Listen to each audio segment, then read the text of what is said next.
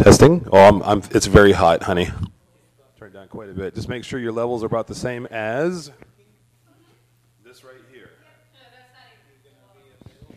Well, you might have to turn this one up a little bit. Watch your levels. And your levels. You can't hear. Testing 1, 2. You can't hear this one. I might have it in the wrong plug. Hold on.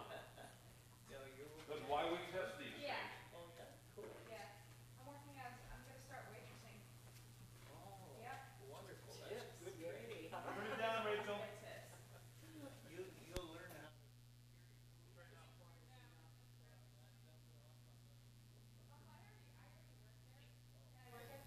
Testing 1, 2. Now it's on. This should be number 1. Okay, and it should be this volume here.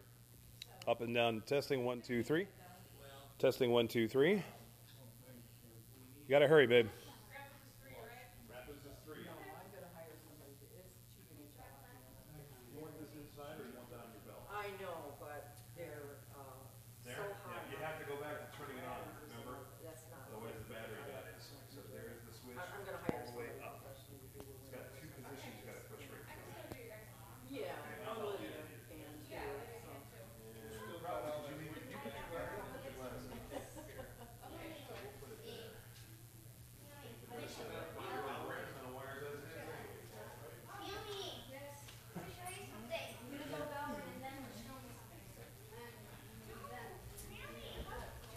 Rachel,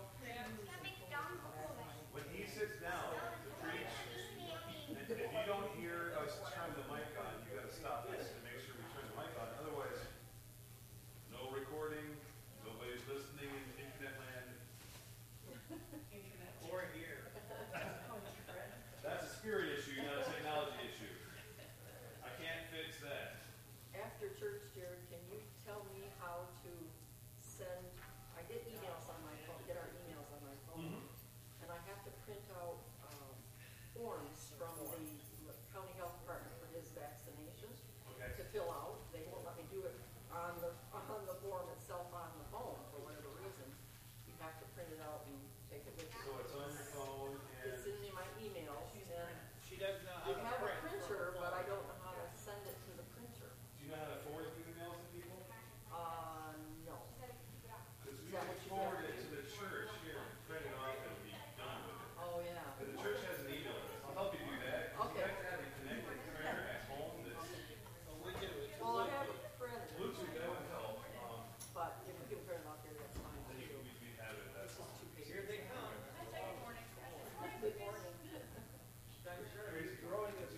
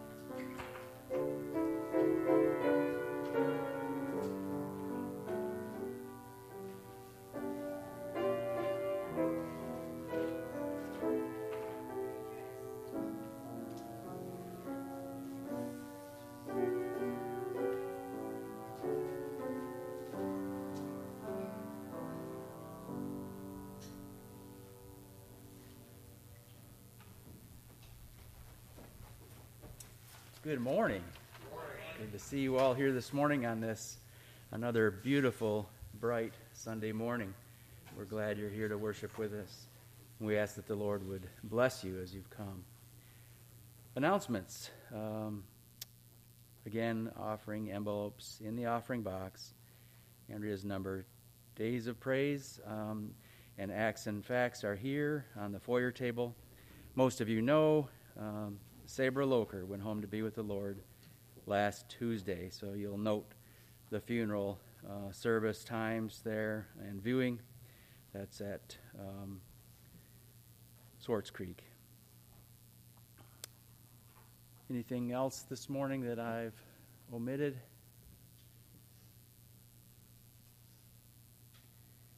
If not, then I'll direct you to Isaiah 53 for the meditation.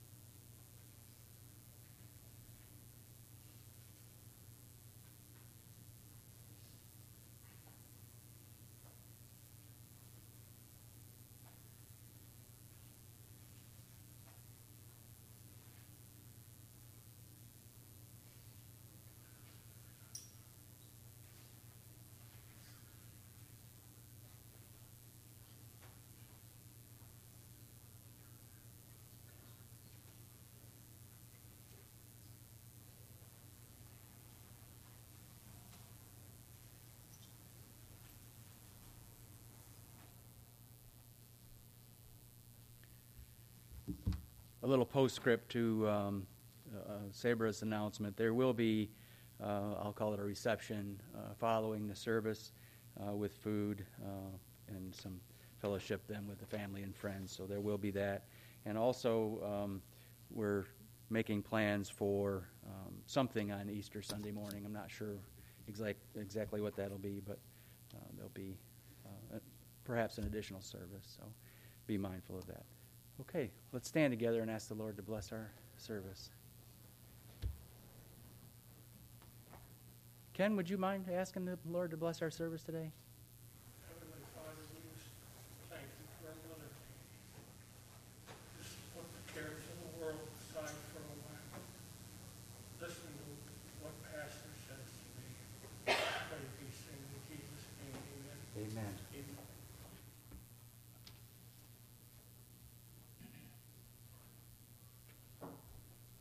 You take your red hymnal this morning and turn to number 558, 558 in the Red Trinity.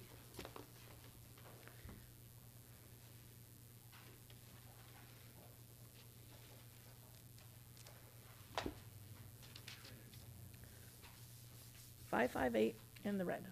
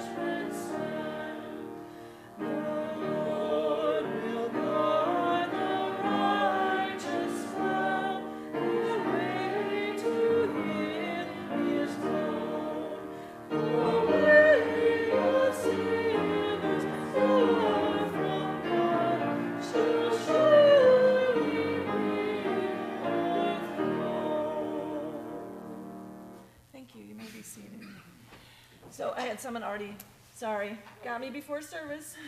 And go ahead, Ken. 569. 569 in the brown. It's the Battle Hymn of the Republic. In the brown. 569 in the brown.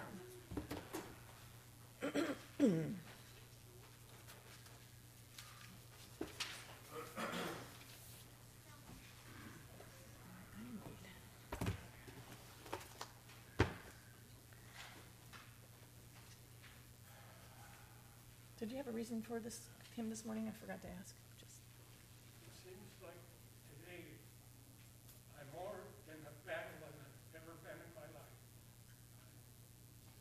This is a good song. Absolutely. Right.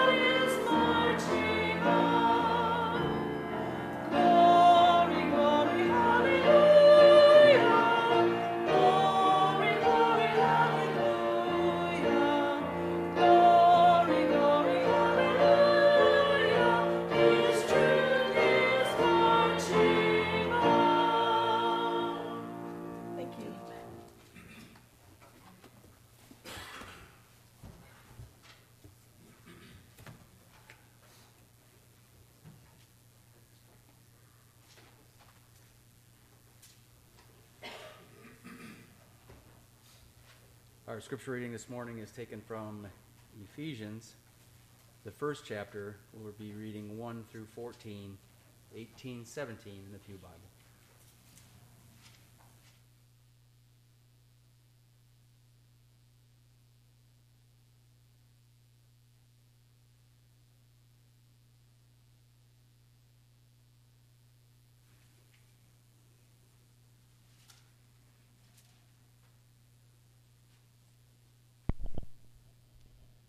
Paul, an apostle of Jesus Christ, by the will of God, to God's holy people in Ephesus, the faithful in Christ Jesus.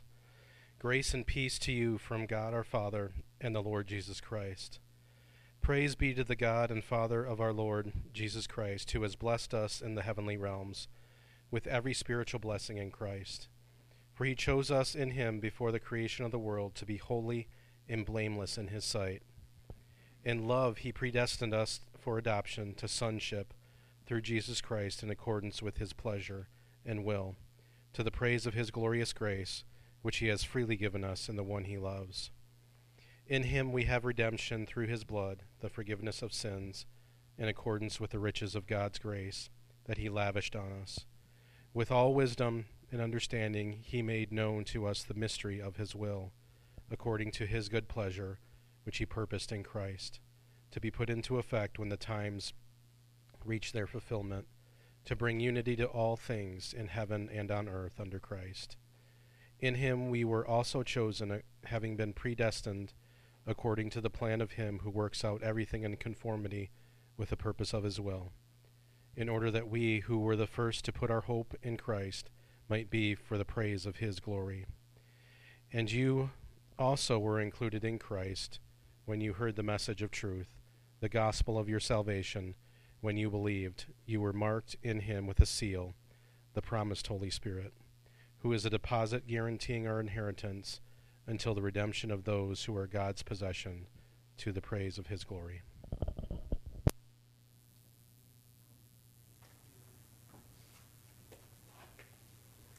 You take your red hymnal once again and turn to number 545, 545 in the red.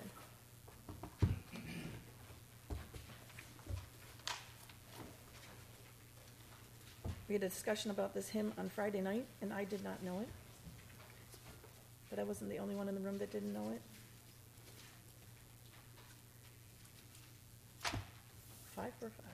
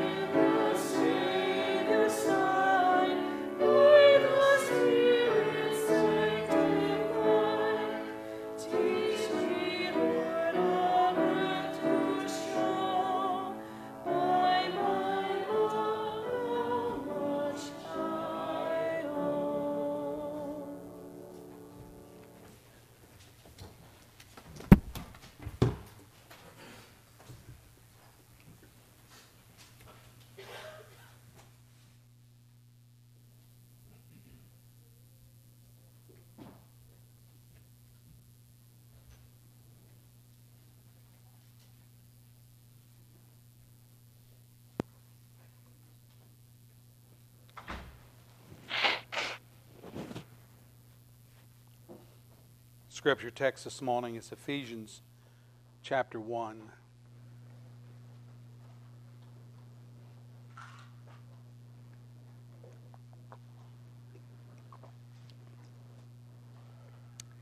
As you can see, we are trying some new things this morning and making transition for my old body. So I hope you can bear with that. And I think it'll make it easier for me as well. Today I am taking a departure from the previous series. And I want to do this. I'm calling this like a pre-series to Easter, which is coming up. So we want to look at God's decrees to save. The decree to save.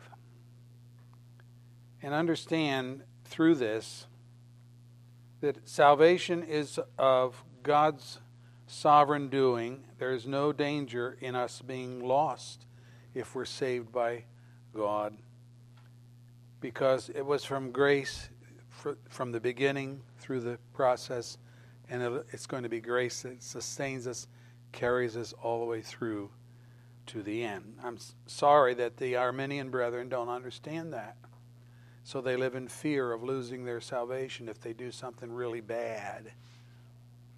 And that's not a license for us to do things really bad, but it is to say God died for the bad. He died for the wicked, and that is what we are. And to say that his atonement was ineffectual, that we're not going to make it, is a dishonor to God and his grace and the power of his shed blood through his Son. I mean, a payment is a payment. And if it is received by faith and through repentance, God has to keep his word. He just has to. And we are the beneficiaries. So we're going to look at a number of the decrees of God. Today, the decree of God to save deals with the pre-planning and determination of God to call from the world of sinners a people for his own name's sake.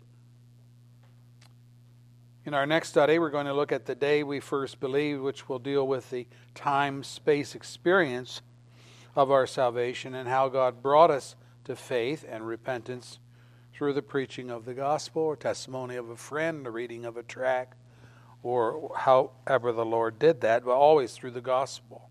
We're not saved in a vacuum somewhere.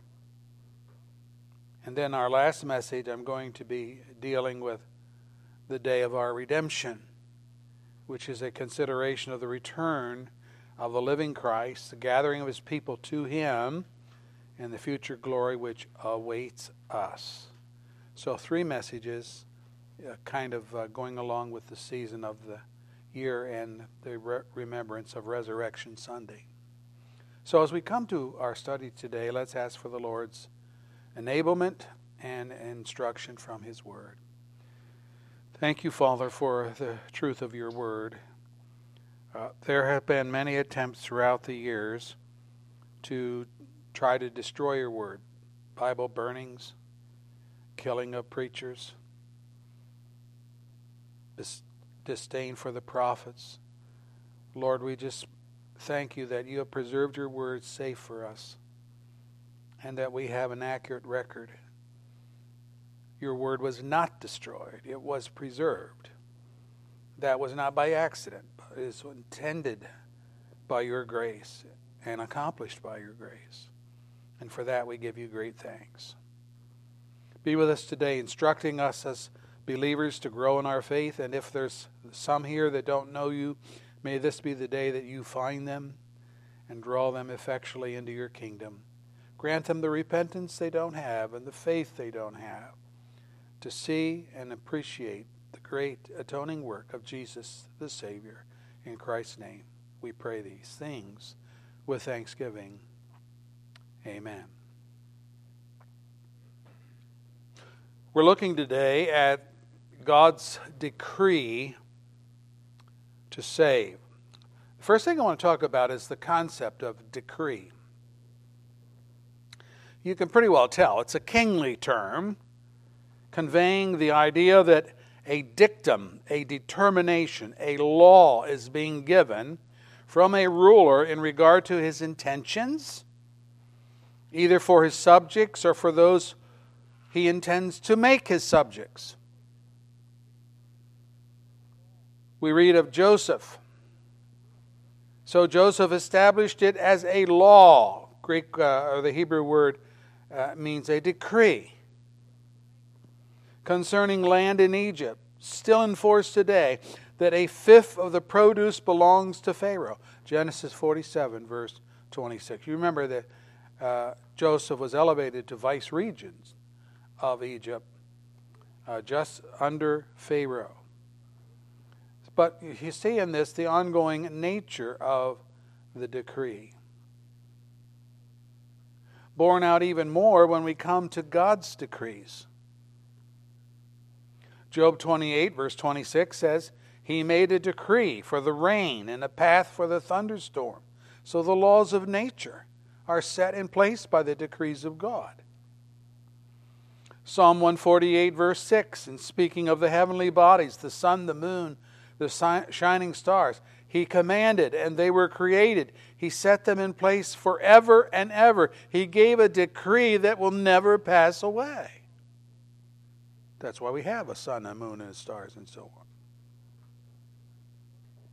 Jeremiah locks the fate of God's people into this decree, saying, This is what the Lord says, He who appoints the sun to shine by day, who declares the moon and the stars to shine by night, who stirs up the sea so that its waves roar, the Lord Almighty is His name. Only if these decrees vanish from my sight, declares the Lord, will the descendants of Israel ever cease to be a nation before me. Jeremiah 31, verse 35 and 36. So the existence of Israel as a nation is locked into the solid decrees of God concerning the sun, the moon, the stars, the seas, which have been going on for what? Thousands of years. Thousands of years. Finally, and most important of all, the Hebrew decree, that word is used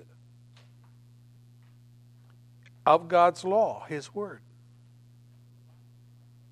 When Jethro asked Moses why he spent the whole day counseling people, this was his answer. Because the people come to seek God's will, and I decide between the parties and inform them of God's decrees and laws. Exodus 18, verse 16. So God's word is a statute which takes on the characteristic of a decree. And we remember elsewhere, as the rain and snow come down from heaven and do not return to it without watering the earth and making it bud and flourish, so is my word that goes from my mouth. It will not return to me empty, but will accomplish what I desire and achieve the purpose for which I sent it. Isaiah 55, verse 10. The word decreed isn't found there, but the idea is that the word of God is like a decree. It is going to accomplish. And many more references could be cited, but I think you get the idea that the Bible talks about a decree, whether of men or of God. The idea is one of a law given by fiat, an authoritative pronouncement which is binding because the authority behind it guarantees it. We would also surmise that any decree is only as binding as the authority behind it. Joseph's decree, for example, concerning the 5% tax on the land of Egypt was only binding so long as the Pharaoh and Egyptian government for whom he spoke existed. So sometimes there's a limitation there. But what about now? Well, Joseph is long gone, right? He's dead and gone. And so are the pharaohs, and so is their form of government. Let's bring it over, however, into deity. what about God and his decrees concerning the rain and the snow? What of his decrees concerning the heavenly bodies? Does it not still rain and snow and water the earth and cause the vegetation to bud and to grow? And are the sun and the moon and the stars still operative? What about the decree concerning God's word, first spoken, then written down? Has the years of persecution and Bible burning obliterated God's message to humanity? Not at all. They made their attempts, but we still have the Word of God. The Bible lives on while the persecutors have died. And they have met their Maker in a horrendous encounter. Now that is because God is eternal. He has no beginning. He has no end. We are temporal, having both a beginning and an end. Unlike human authorities behind decrees, Jeremiah identifies the author of biblical decrees, saying, "The Lord Almighty is his name." Jeremiah 31, verse 35. So we see the Bible does attribute decrees to God, and in his case, those decrees are never frustrated, but it still remains to prove if God decreed to save a people for his own. That's my next point. God's decree to save. We could approach this a number of ways. We can look for statements that specifically speak of God's decrees. We can examine some texts which don't use the word, but certainly explain God's will in that way. So let's talk about God's decree to save that is so stated. In 1 Chronicles 16, we have David's psalm of thanks to God, in which he enjoins the people of God to glory in his holy name. Let the hearts of those who seek the Lord rejoice. O descendants of Israel, his servant, O sons of Jacob, his chosen ones. He is the Lord our God. His judgments are on all the earth. We remember his covenant forever, the word he commands for 1,000 generations. By the way, one generation is 38 years, so 1,000 generations, 38. 1,000 generations is 38,000 years. It's mind-boggling. It's a metaphor, of course. We have a long ways to go, but the covenant he made with Abraham, the oath he swore to Isaac, he confirmed it to Jacob by a decree. I'm reading scripture. To Israel, the everlasting covenant. Sing to the Lord, all the earth. Proclaim his salvation day after day. Declare his glory among the nations.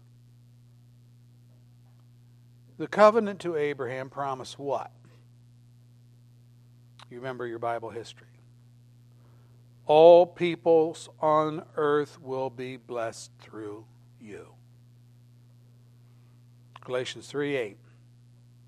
The scripture foresaw that God would justify the Gentiles by faith and announce the gospel in advance to Abraham, saying, all nations will be blessed through you. Not just the Jewish people, but all nations.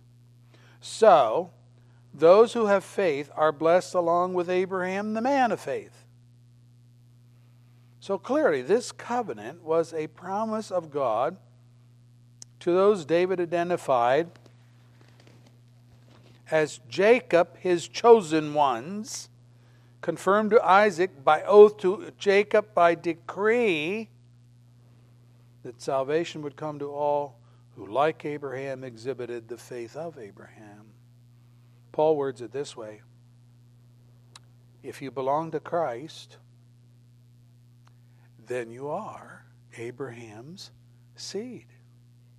Wow. And heirs according to the promise. Galatians 3, verse 29. So we have in Scripture a decree to save the nations. Now, not every last person in a nation, but the nations, the Gentiles. In another, Psalm 2, we have a text in which the psalmist describes the rebellion of the nations against God and His anointed, even to the point of trying to overthrow God's rule and trying to overthrow His salvation. Let me read it for you. The kings of the earth take their stand, and the rulers gather together against the Lord and against His anointed one, the Christ. Verse 2. But the sovereign Lord, I'm still reading Scripture, but the sovereign Lord enthroned in heaven laughs at their efforts and scorns their attempt. Verse 4. He does more. Verse 5. He rebukes them in His anger. He terrifies them in His wrath, saying, I have installed my king on Zion, my holy hill. I will proclaim the decree of the Lord. He said to me, you are my son. Ask of me, and I will make the nations your inheritance, the ends of the earth your possession. Therefore, you kings, be wise. Be wise. Serve the Lord with fear. Rejoice with trembling. Kiss the Son, lest He be angry and you be destroyed in your way. For His wrath can flare up in a moment. Blessed are all who take refuge in Him. You know, that's an Old Testament way of saying, preach the gospel. For we say to the nations, to the peoples as well, repent of your rebellion, kiss the Son, that is, submit to His lordship, because there is a destruction to be avoided and a blessed refuge to be obtained in Christ. God isn't going to endure our insolence forever and ever. He's not going to abide our sin forever. Judgment Day is on the horizon. And what is important here is that rebellion and all attempts to overthrow the work of God's anointed, the Christ, notwithstanding, God has nonetheless decreed His Son, Jesus, as His King, destined to subdue a people from the nations and to bring them into blessed refuge that He promised to those who serve the Lord with fear and rejoice with trembling. Psalm 2, verse 11. He has decreed it, so it will be so.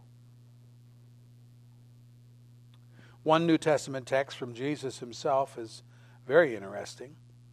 In talking about His impending crucifixion, which is essential payment for salvation, He states in Luke 22:22, the Son of Man will go as it has been decreed. As it has been decreed. No detail of salvation eludes the decree of God. No detail. Peter told the crowd in Acts 2, verse 23, this man, that is Jesus, was handed over to you by God's set purpose and foreknowledge. And you, with the help of wicked men, put Him to death by nailing Him to the cross. And in Acts 4, verse 27, believers list Herod and Pilate and the Gentiles and the Jews as co-conspirators in Jesus' death. And they write, they did what your power and will had decided beforehand should happen. That's just another way, God, you decreed it. All the references are alluding to God's decree to save. These guys thought they were just doing their own thing, and they were. But in doing their own thing, they did exactly what God decreed would happen. Now, there are other scriptures where the term which explains God's work in salvation, in our text, for example, verse 4 states that God chose us in Him, in Christ, before the creation of the world. Now, it's not the word decree, but it's just as definitive. What does it mean to be in Christ? Is that not one of the Bible expressions to describe the saved? Well, of course it is. Romans 8, verse 1. There is therefore now no condemnation to those who are in Christ Jesus. Or again, Romans 12, verse 5. So in Christ, we who are many form one body, and each member belongs to all the others. Or 1 Corinthians 1, verse 30.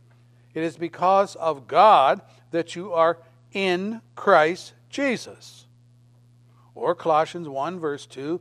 To the holy and faithful brothers in Christ at Colossae. Well, what about this verb chose? And also its noun derivative, chosen. Doesn't this show a determination on God's part? God chose Abraham, the father of the Jewish nation. He chose Israel to be that nation. He chose the prophets. He chose the sacrificial system. He chose Moses and Aaron to lead his people out of Egypt. He chose David over Saul as king, Samuel over Eli as priest. He chose Jerusalem as the place for his name. He chose Solomon over David to build the temple. God chooses many things. So why is it so surprising that He would do the same when we come to New Covenant salvation? Jesus taught that God would cut short the end time days of tribulation, else no one would survive. And His stated reason is this: for the sake of the elect whom He has chosen, He will shorten those days. Mark 13, verse 20. Again in John 13, Jesus alludes to Judas, the betrayer, saying, I am not referring to all of you. I know who I have chosen, but this is to fulfill the Scriptures. He who shares my bread has lifted up his heel against me. Verse 18. So he makes a distinction between a professing disciple and a true disciple, the latter being those whom Christ Himself has chosen to life. One of the beautiful statements on God's choice is John 15, verse 16. I love this. He's talking to His disciples, and He says, you did not choose me. I wonder if our Arminian brethren have ever read this verse. You did not choose me, but I chose you and appointed you to go and to bear fruit. And then in verse 19 he says it again. I have chosen you out of the world.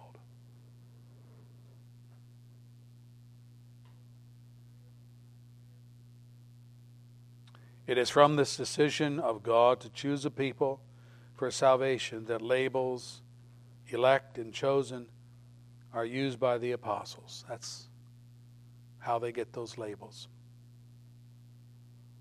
To the Thessalonian church, Paul wrote this: we ought always to thank God for you, brothers, loved by the Lord, because from the beginning God chose you to be saved. There it is. That's just as clear as you can make it. From the beginning, you weren't even around in the beginning. You were just a thought in the mind of God. But from the beginning, God chose you to be saved through the sanctifying work of the Spirit and through belief in the truth.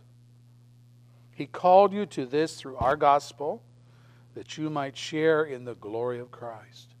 2 Thessalonians 2, verse 13 and 14. Paul, as a chained prisoner, said, I endure everything for the sake of the elect, that they too may obtain the salvation that is in Christ Jesus with eternal glory. 2 Timothy 2, verse 10. Peter said, you are a chosen people, a royal priesthood, a holy nation, a people belonging to God, that you may declare the praises of him who called you out of darkness into his wonderful light. Now once you were not a people, but now you are the people of God. Could anything be more clear? Once you had not received mercy, but now you have received mercy. So this choosing and this calling has to do with the mercy of salvation. 1 Peter 2, verse 9 and 10. I would put it this way. Every serious Bible student believes in the doctrine of election. They have to because it's in the book.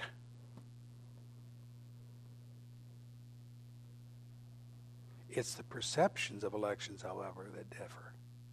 The perceptions. The Bible declares that the elect are of God's choosing, which just makes sense in the use of the word. There are two more terms in our text that hold a lot of weight. Verse 5. In love, God predestined us to be adopted. Predestined us to be adopted as his sons through Christ Jesus in accordance with his pleasure and his will.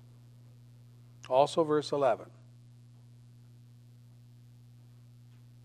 Daniel 4, verse 35, God does as he pleases with the powers of heaven and the peoples of the earth, and no one can hold back his hand and say to him, what have you done?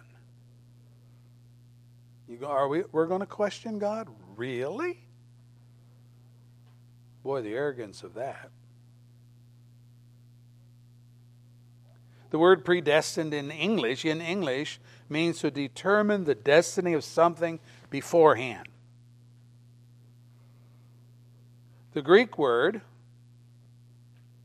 prosridzo, is a compound, means to limit in advance. Hence, to work out beforehand. To determine before. To foreordain something. It's the same word we read in Acts 4, verse 28, when Peter said of the co-conspirators who crucified Jesus, they did what your power and will, prorizo, had declared beforehand should happen. Wow.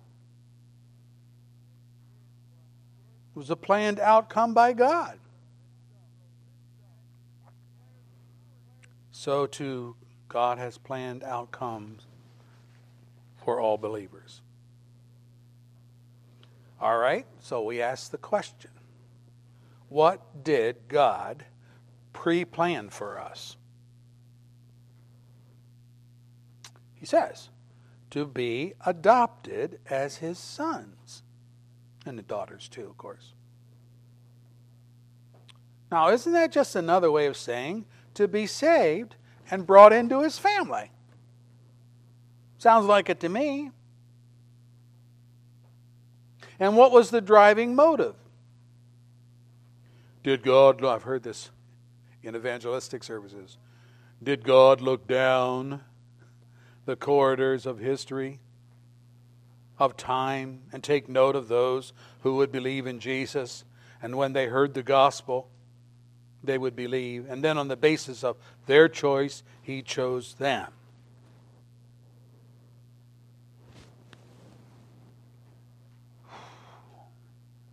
How absurd is that? Who's God here in this scenario? No, verse 5, verse 11 make it clear that God's predestination was solely the outworking of that plan which conforms everything to His will, not your will, not my will. Say, He can't do that. You're going to tell God just that He can't do with His creation He wants to do with His creation? Think about adoption for the moment. Who ever heard of an adoption in which a child in an orphanage, let's say, fixes his or her sight on visiting prospective parents and says to the house administrator, I'll take the couple in the blue suit and the green dress.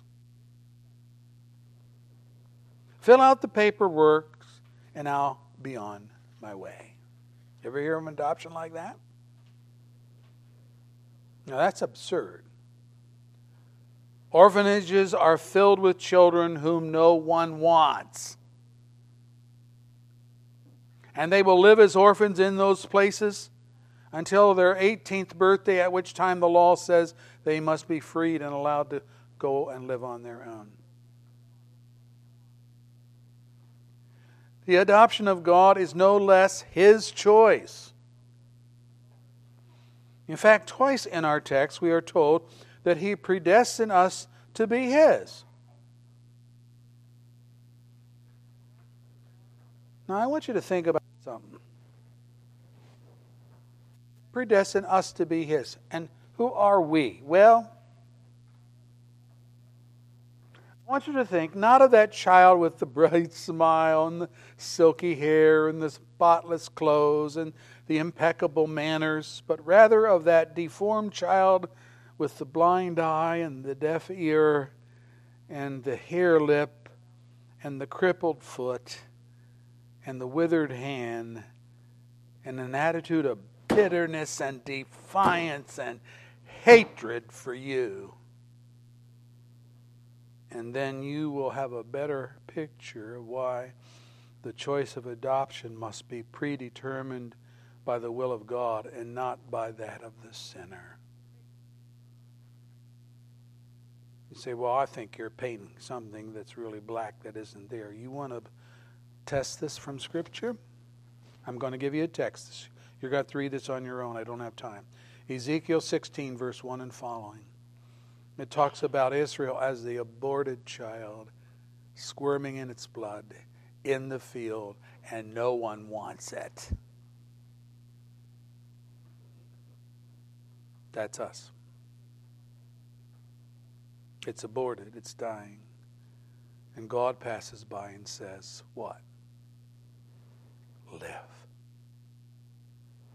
Live.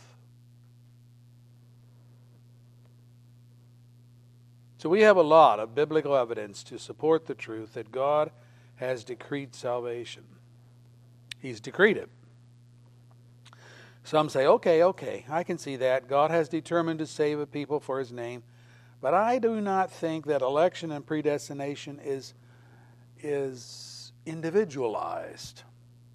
It's more like a general choosing connected to the invitation of the gospel. Those who respond to the gospel are elect. Those who don't aren't.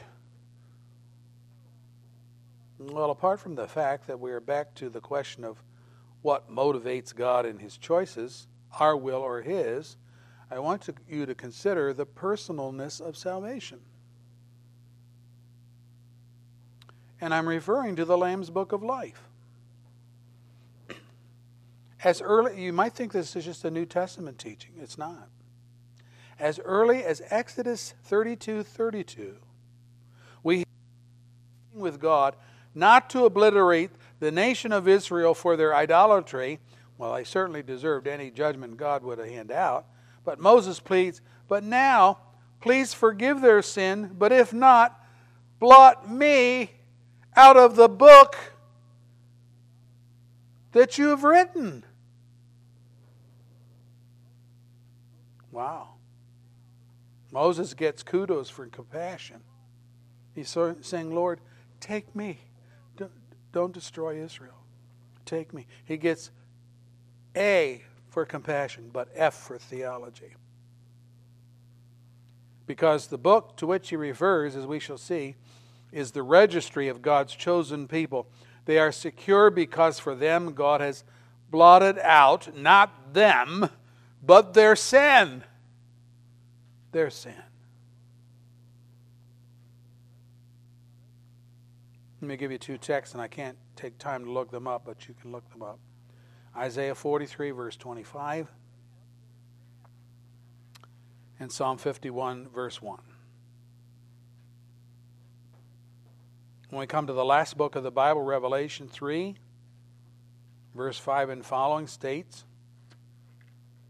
you have a few people in Sardis who have not soiled their clothes. He who overcomes will, like them, be dressed in white. I will never blot out his name from the book of life, but will acknowledge his name, the individual, before my Father and the angels. The book of life is found in other texts. The Messianic Psalm 69, verse 20 and following. David's appeal to God against his unjust tormentors is this: charge them with crime upon crime. Do not let them share in your salvation. May they be blotted out of the book of life and not be listed with the righteous. Praise David. The idea here that they are banned from the book of life. Please see to it, Lord, that it stays that way and never list them in the registry of the righteous. I am in pain and distress. May your salvation, O God, protect me. There is no place for salvation for the wicked. And that's what David is praying. In Philippians 4, verse 3, he lists two women of that church, Euodia and Syntyche, who were squabbling with each other. Yet along with Clement and others, they were Paul's fellow workers in the gospel. And Paul asks the church, to help these people. Here's what he says. Help those people whose names are in the book of life. So here, names stands for the people listed by name in Paul's appeal. They were real people in God's registry. Daniel prophesies of the end of the age in Daniel 12, verse 1. And he says, at that time your people, everyone whose name is found written in the book, and he calls it the book of truth, Daniel 10, verse 21, will be delivered. Multitudes who sleep in the dust of the earth will awake, some to everlasting life, others to shame and everlasting contempt. In Revelation 20 concurs, verse 12, writes John, I saw the dead, great and small, standing before the throne, and books were opened. And another book was opened, which is the book of life. Verse 15. And if anyone's name was not found in the book of life, he was thrown into the lake of fire. The beast worshippers in Revelation 13, verse 8 are said to be all whose names have not been written in the book of life belonging to the Lamb. Revelation 21, verse 27. That describes heaven's citizens. Nothing impure will ever enter it, but only those whose names are written in the Lamb's book of life. Some will say, well, maybe their names were written in the book of life the hour they believed in Christ, and that's how their names got there. No. Jesus told his disciples not to rejoice because the demons were subject to them, but rejoice that your names are written in heaven. When did that occur? Revelation 17 verse 8 identifies Antichrist worshipers as those whose names have not been written in the book of life from the creation of the world. Oh, so you have two groups, one whose names are written in, another group whose names are not written in. When did God register the names of his people? From the creation of the world.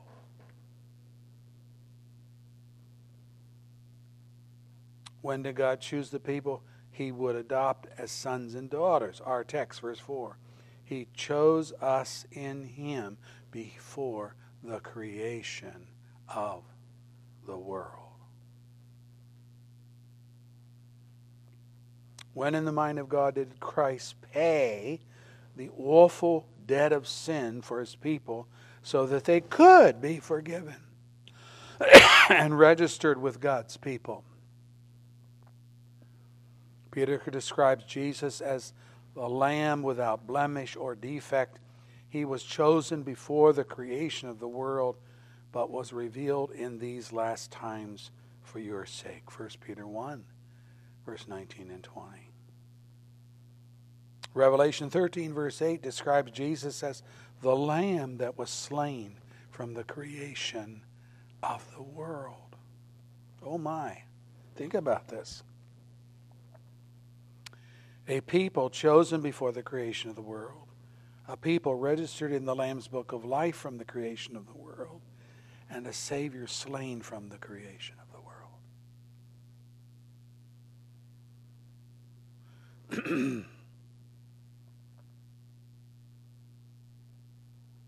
What do all of these references to the time before the creation of the world, what do they indicate? Titus 1 verse 2 and following explains that the faith of God's elect and the knowledge of the truth might rest on the hope, the assurance of eternal life, which God, who does not lie, promised before the beginning of time. And at his appointed season, he has brought his word to light.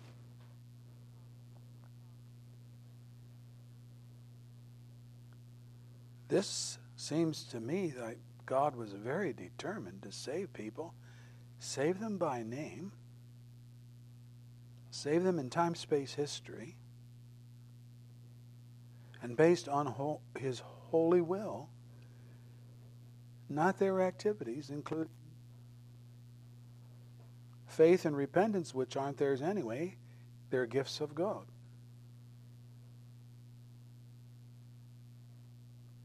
What are the implications of God's decree to save? Well, number one, your salvation was not an afterthought with God. That's a wonderful truth.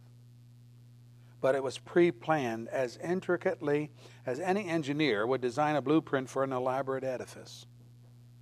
Your salvation was not an accident.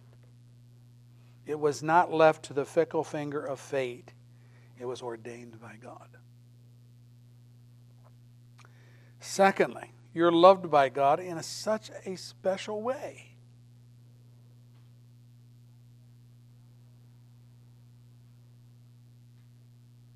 And as an adopted son and daughter, you're loved as Christ is loved by the Father. Remember Jesus' prayer? Let me read it for you. Father, I want those that you have given me to be with me where I am, and to see my glory, the glory you gave me, because you loved me before the creation of the world. John 17, verse 24. Verse 9, he said, I pray for them. I pray not for the world, but for those you have given me, for they are yours. You're loved in a special way. That's what the decrees of God mean. Thirdly, they mean that all the references to before the creation of the world, that expression, indicate that the decision to count you among the chosen of God was accomplished in the pre-dawn period before time and space were realities. You were non-existent except in the mind of God. You could not have influenced God's decision in any way, shape, or form because you were non-entity, a thought, nothing more. This is Paul's point in Romans 9, verse 10. He says, Rebekah's children had one and the same father, Isaac. Yet, before the twins were born or had done anything good or bad, in order that God's purpose in election might stand, not by works, but by him who calls, she was told, the older will serve the younger. Just as it is written, Jacob I loved, but Esau I hated. Conclusion, verse 16. I'm still reading Scripture. It, God's election, does not therefore depend on man's desire or effort, but on God's mercy. Just as Jacob was chosen over Esau before either could demonstrate good or bad behavior, so God's choice of you for his adopted son or daughter had nothing to do with your performance record. You were just a thought in the mind of God.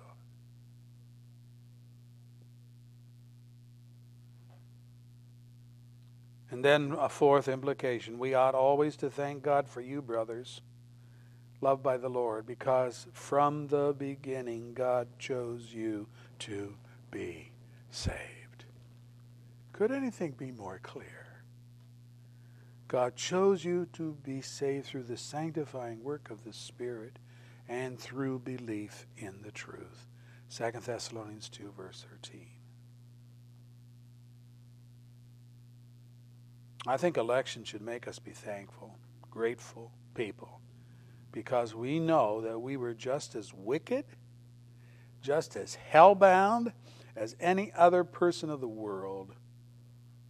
God made us different, not us.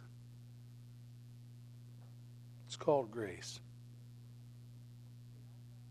A fifth implication. And this is important for all of us to consider, because we've heard accounts to the contrary. It is this: the number of the elect is not insignificant. It's not teeny-weeny at all. I love this. Revelation 5, verse 6 and following, I saw a lamb looking as if it had been slain, standing in the center of the throne, encircled by the 4 living creatures and the elders. And they sang a new song. You are worthy to take the scroll and open the seals, because you were slain. And with your blood you purchased men for God from every tribe and language and people and nature. You made them to be a kingdom and priests to serve our God, and they will reign on the earth. Revelation 7, verse 9 calls them a great multitude that no one can count. The elect are not a teeny-weeny group. You can't number them. And then finally, because election is of God's grace from start to finish, and your heavenly citizenship was recorded in prehistory, and your name recorded in the Lamb's Book of Life, nothing in all creation, I'm reading Scripture, nothing in all creation will be able to separate us from the love of God that is in Christ Jesus our Lord. Romans 8, verse 39.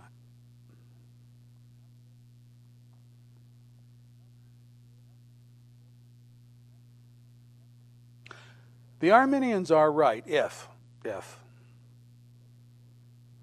in salvation, faith and repentance is of our doing, and they say, well, I believed in Jesus and that's why I'm saved, but I can renounce Jesus and be unsaved. That's consistent with their theology. We need to be consistent with ours. God chose us before the creation of the world. God did it. God made us His people. God drew us into His kingdom. He made us part of His family. And God keeps us there, safe and sound. And none of the forces of hell, Satan or this world, can pull us out of the hand of Almighty God. Jesus says so in Matthew 24.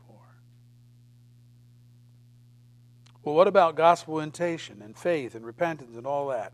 Well, come here next week and we'll talk about those things. Our Lord, we just thank you and praise you for your grace to us in Christ, that salvation is of grace. It's not something we orchestrated. I pray, Lord, that you'll help us to trust you. Now, we need faith. We need to trust you. We need to repent of our sin. All of these things are true. But as we'll see in our study to come, even faith and repentance are the gifts of God. If there's one here that's outside of the pale of your forgiveness, if they're still unsaved, Lord, draw them to you today. Grant them the faith they don't have and the repentance of sin that they don't want to do, and draw them effectually into your kingdom. Give them light that they don't have because they're in darkness. Dispel the darkness. Shine, Lord, the light of the gospel in their hearts. The brightness of Jesus. May He overcome them with truth and knowledge and understanding. And for us who have perhaps not understand all of the intricacies of our salvation, help us to run deeper into some of these things and to see that we're not an accident. We were decreed before the creation of the world to be your children. That means on purpose. On purpose. God's purpose, not ours. To the praise and glory of your grace. And we thank you and we praise you for it in Jesus' name. Amen.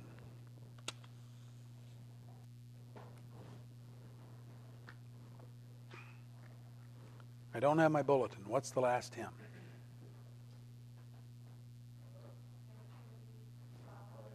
What is it? 546 in the brown? In the Trinity. Okay. Got it. Thank you.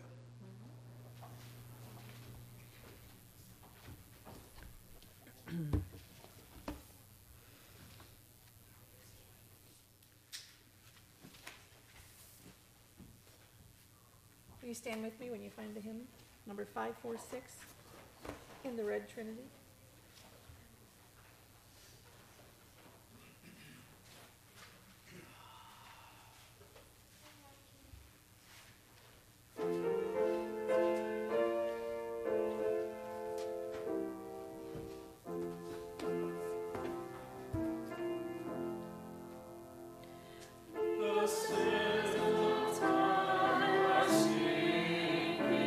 Adore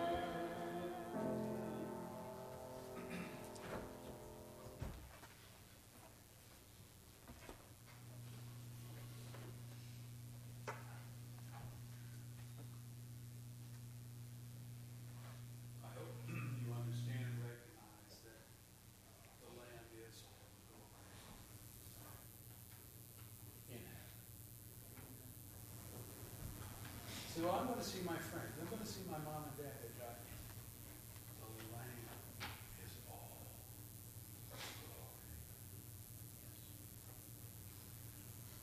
We will count it a great privilege and honor to be in the presence of the Lamb. Whether we're in the way back row, not close to the throne at all, but just to be in the place where God dwells, wherein dwells righteousness. Oh, thank you, Lord. Get rid of my sin forever. I hope you're thinking that way as well. Lord, we thank you and praise you for the fact that Lamb is all the glory. When I hear some people talk about heaven,